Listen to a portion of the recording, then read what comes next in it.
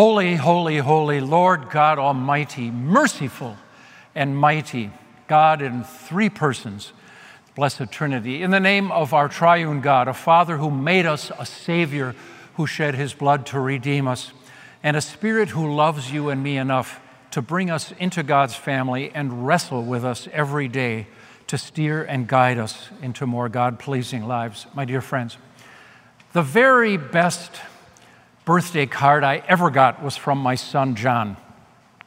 He probably forgot sending this, but I will never forget it. It's my favorite. There's a picture of a naughty little boy standing in a corner. Perhaps he was thinking of himself. And this naughty little boy standing in a corner has his head kind of turned a little bit. Clearly, he's just had his father opened up a can on him because there's pain waves radiating out from his backside. But there's a small little smile on his face as it's kind of turned to the side. And you open up the card and it says, "Totally worth it."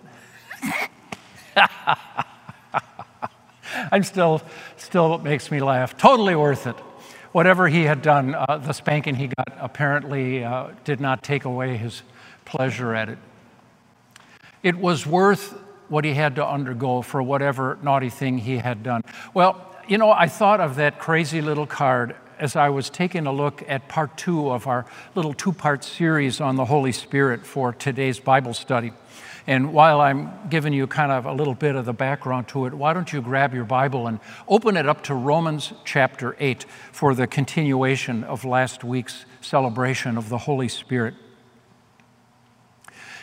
Paul says that the glory that is coming makes all of the agony we have to go through, all the frustration and suffering that we have to go through now, totally worth it. It's an amazing chunk of scripture. I'd like to savor 3 paragraphs with you, and it's such deep stuff. I'm going to probably risk annoying you because we'll just go flying through here, but we'll unpack some of the stuff out of this trunk, and then you can go back later, maybe later today or tomorrow at the latest, and read through it more slowly, and you can unpack it for yourself and savor it. But this is a treasure chest of encompassing almost all of our relationship with our God. It involves clarifying our identity, our mission of being on this earth, the resources that we have, and our destination. That's amazing, isn't it? That you can get all that done in just 3 paragraphs. Last week, I talked to you about how urgently important it is that the Spirit implant new software in our brains. And the problem is that we are born into this world ignorant of God and have to learn. We're born unbelievers and heathen. Worse than that, Romans says that the sinful mind is hostile to God. We're not only born ignorant of God, we're born already knowing whatever it is He is, we don't want it. We're born still caught up in reenacting Eve's rebellion against God's authority. We are not all that interested in finding out God's expectations, and having found them out, are not so very sure that we care to bestir ourselves to have to do what He wants instead of something much more exciting, what we want. We need a reboot of our brains and new software, and that's what the Spirit gives us. Gotta have them, gotta have it. Today I'd like to talk to you about what the Spirit does for you and me while we're waiting to be swept up off this earth. Now that section from last week at the end of verse 17 ends with a real kind of thrilling sound. It like sweeps us right off like we're going to be in heaven any minute now. By the power of the Holy Spirit, we can cry, Abba, Father. The Spirit Himself testifies with our spirit that we're God's children. What's not to like about that? The Spirit guarantees that you have a new relationship. Instead of God's enemy, you're His kid. He thinks you're cute and adorable, loves you, forgives you, pours His favor on you through your faith in Christ. And not only are we God's children, we're heirs of God, co-heirs with Christ. We get to not only be working in a factory somewhere shoveling coal into a blast furnace, cleaning out the latrines in the lowest pit of the lowest dormitory in heaven. We get to sit in the throne room. We get to invited to eat at the big table. It's so cool. If indeed we share in his sufferings. Ooh, what a downer.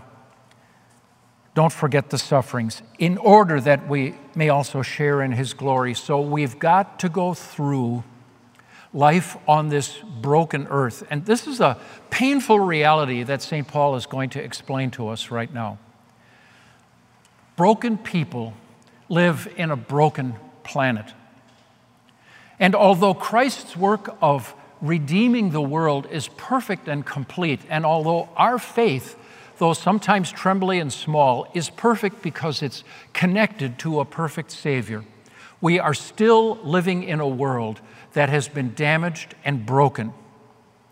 And that brings all kinds of hardships because it grinds us down, it wears us out, and Satan is not willing to let go of us and wants to persuade us to commit suicide and jump out of Jesus' arms. He can't tear us out of Jesus' arms, but he can trick us and lie us and bribe us and sucker us into thinking that life is better on our own, away from Jesus.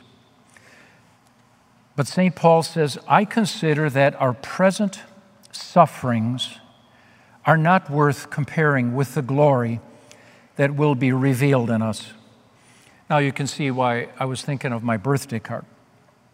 Whatever it is we have to go through right now, we're going to say in the future as we look back on it, totally worth the wait, totally worth the struggle of fighting Satan, the struggle of serving God instead of our own sinful appetites, the struggle of keeping our minds focused on the prize instead of caving in and chasing after cheap trash which does not last. It's not worth comparing with the glory that will be revealed in us, but notice that glory is usually not here yet. The whole creation is waiting in eager expectation for the children of God to be revealed. See, we are God's children, but you can't really see it too much, can you? If you walk down the street, you cannot identify the Christians by looking at them, can you? No, you can't. And I can't either. We are waiting for that revelation. God can see who they are, and I think the angels can too, but we can't. And creation, as it were, knows that things are going to be healed when God separates the sheep from the goats, as Jesus said in Matthew 25, when God's children are finally revealed to be the millionaires that they are. The creation was subjected to frustration, not by its own choice, but by the will of the one who subjected it. God's curse still echoes and reverberates through our world. And nature itself is broken, isn't it?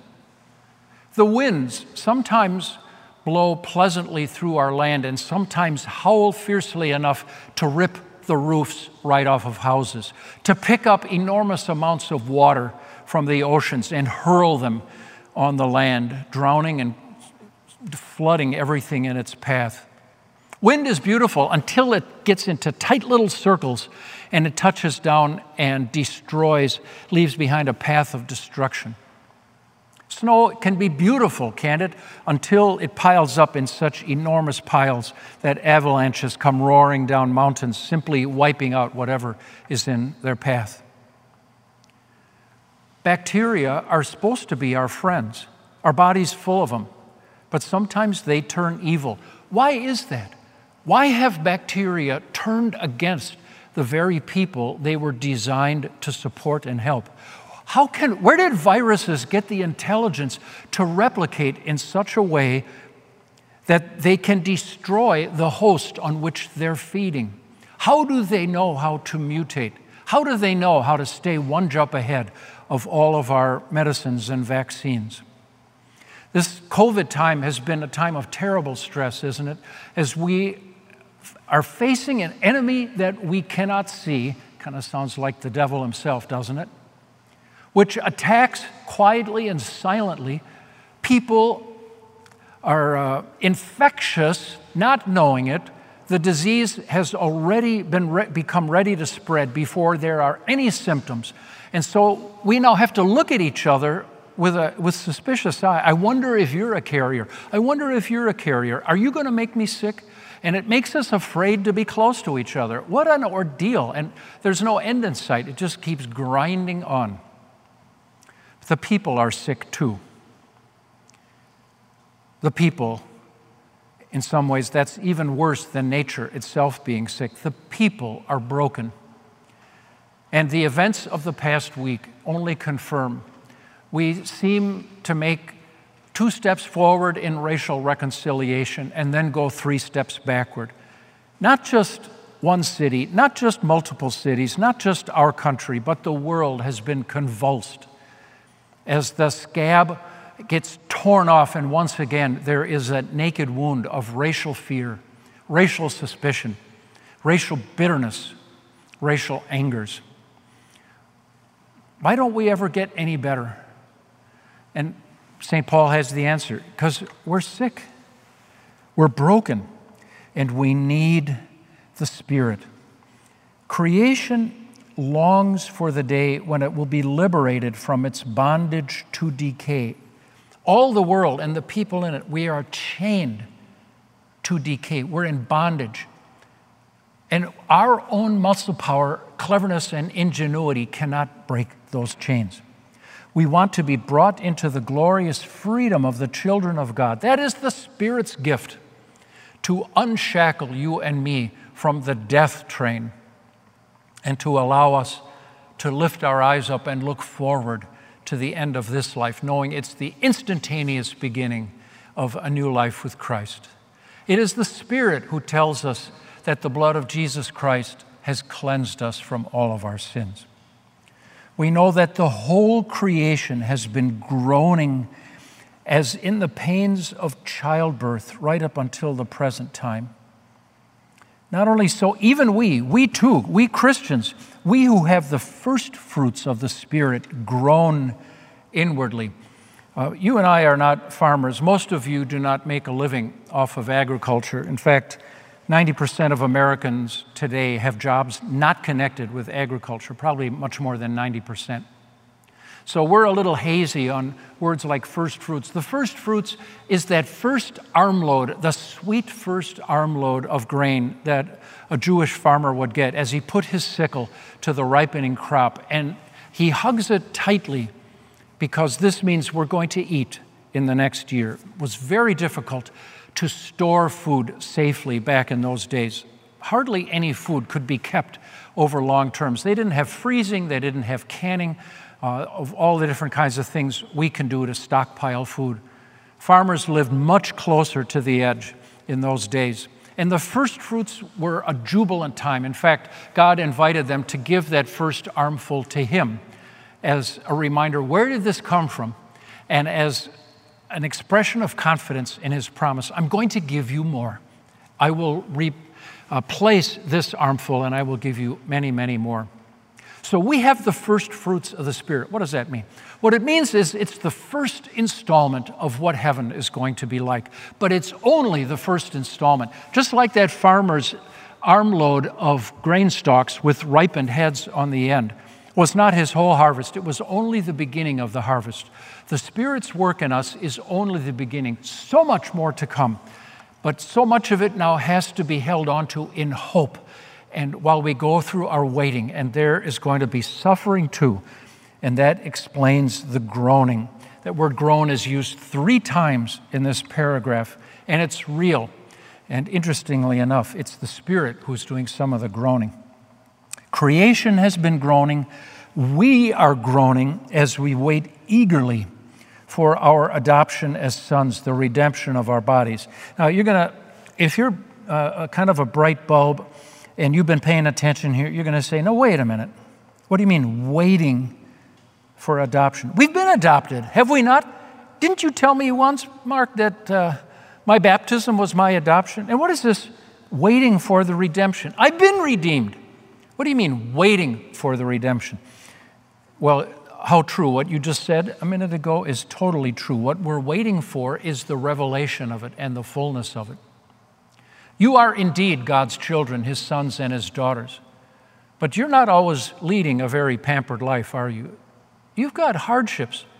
This COVID thing not only has wiped out people's health, not only cut down some people earlier than would have happened without it, but it's been devastating on our economy too. People have lost their jobs. People have made huge investments in businesses, but had so little margin they could not ride through this miserable time, and they went bankrupt. Even big companies have been pushed over the edge. You know who they are. I don't want to necessarily appear to be gloating over it. I'm grieving over it. Some of the biggest companies in America have gone bankrupt in the last quarter. But what we are waiting for is the revelation of the fullness, when we can not only quietly wear the name tag of God's children, but wear our lives where it's really going to look like it, and we will suffer and struggle no longer. That's what we're waiting for. In this hope we were saved. Now that word hope is the key word. 5 times the Spirit is revealed to us as the hope giver. In this hope we were saved. Hope that is seen isn't hope at all. Who hopes for what he already has? But if we hope for what we don't yet have, we'll wait for it patiently. And we need the Spirit to keep hope alive, because, man, life is a grind, isn't it? Life is a grind. Whether you're waiting for the day when people of different races can be treated with respect, when there no longer will be racial bitterness, racial cruelties, and disadvantages that have something to do with the way you look or your heritage. Don't you ache and yearn for that? But the Spirit says, hang on, because tomorrow is going to be better. There is going to be a heavenly tomorrow when the things you are groaning about are going to be removed forever. We need the Spirit's help to keep hope alive. And it's the Spirit who talks to us through His Word and lets us know, hang on, do not give up, because God knows what you're going through. And God is going to be there for you at just the right time with a new life that will make it all seem worthwhile of what you had to endure to get there. Now for the big finale. Are you ready?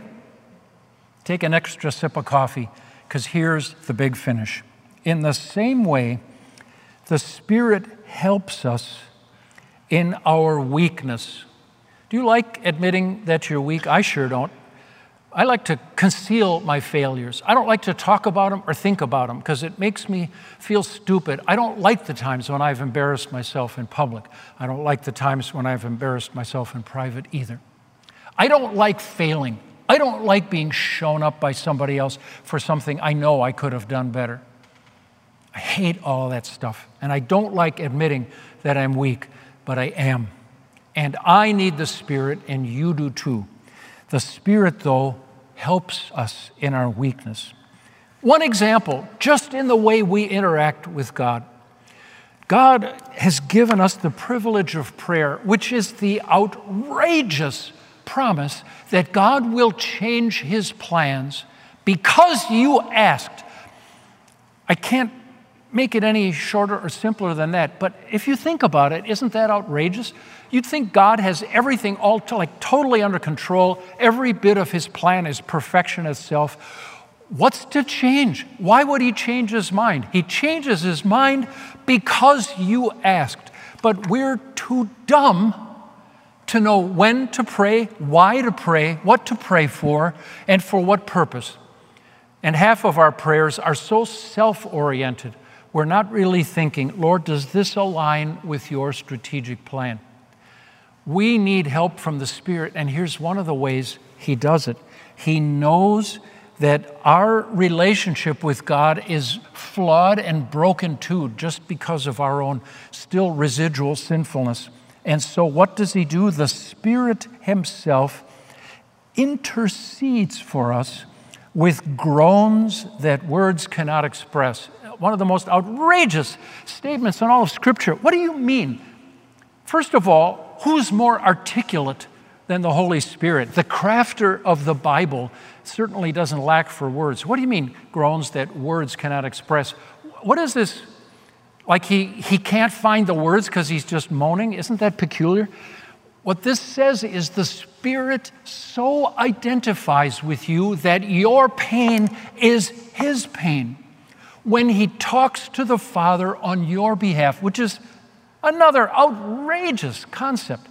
What? The Spirit has time to pray for little old me and talk to the Father?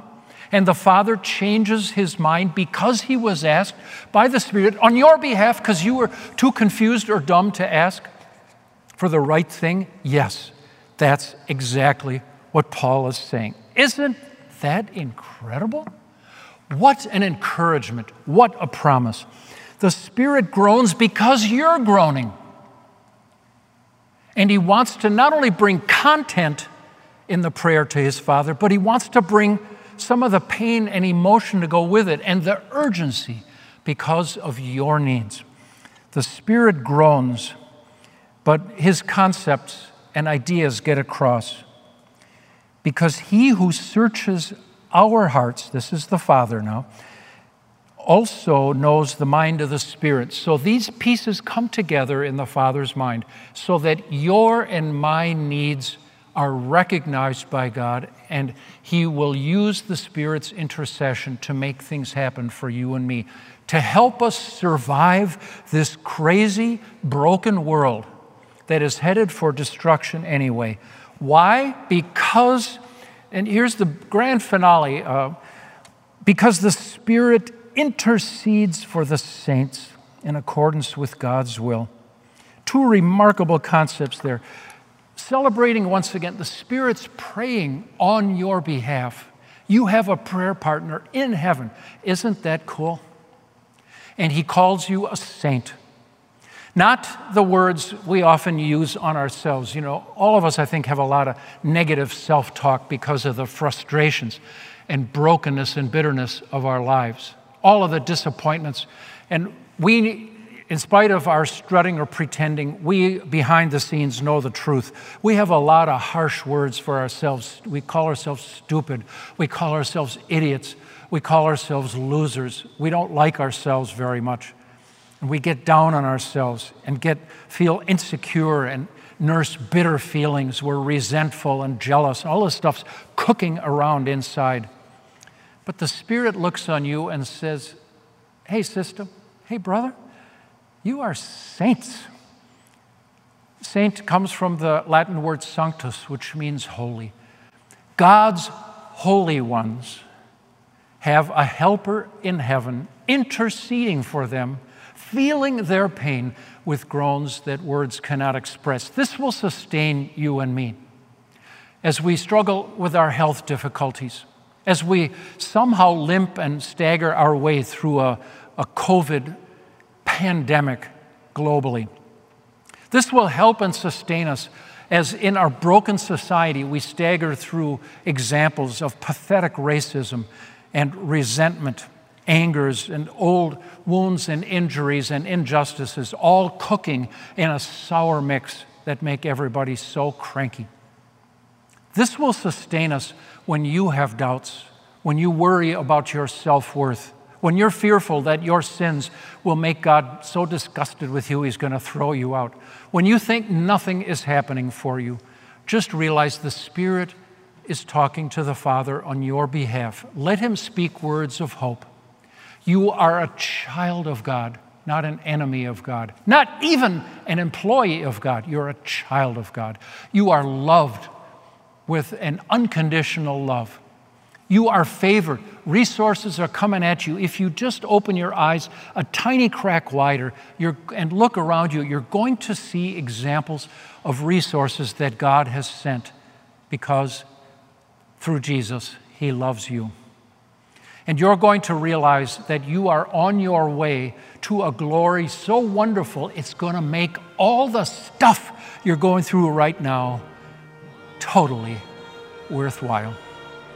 And so maybe as you and I are standing in line to enter the pearly gates, I can just imagine you kind of looking behind you in the line and spotting me with a little smile on your face saying, totally worth it.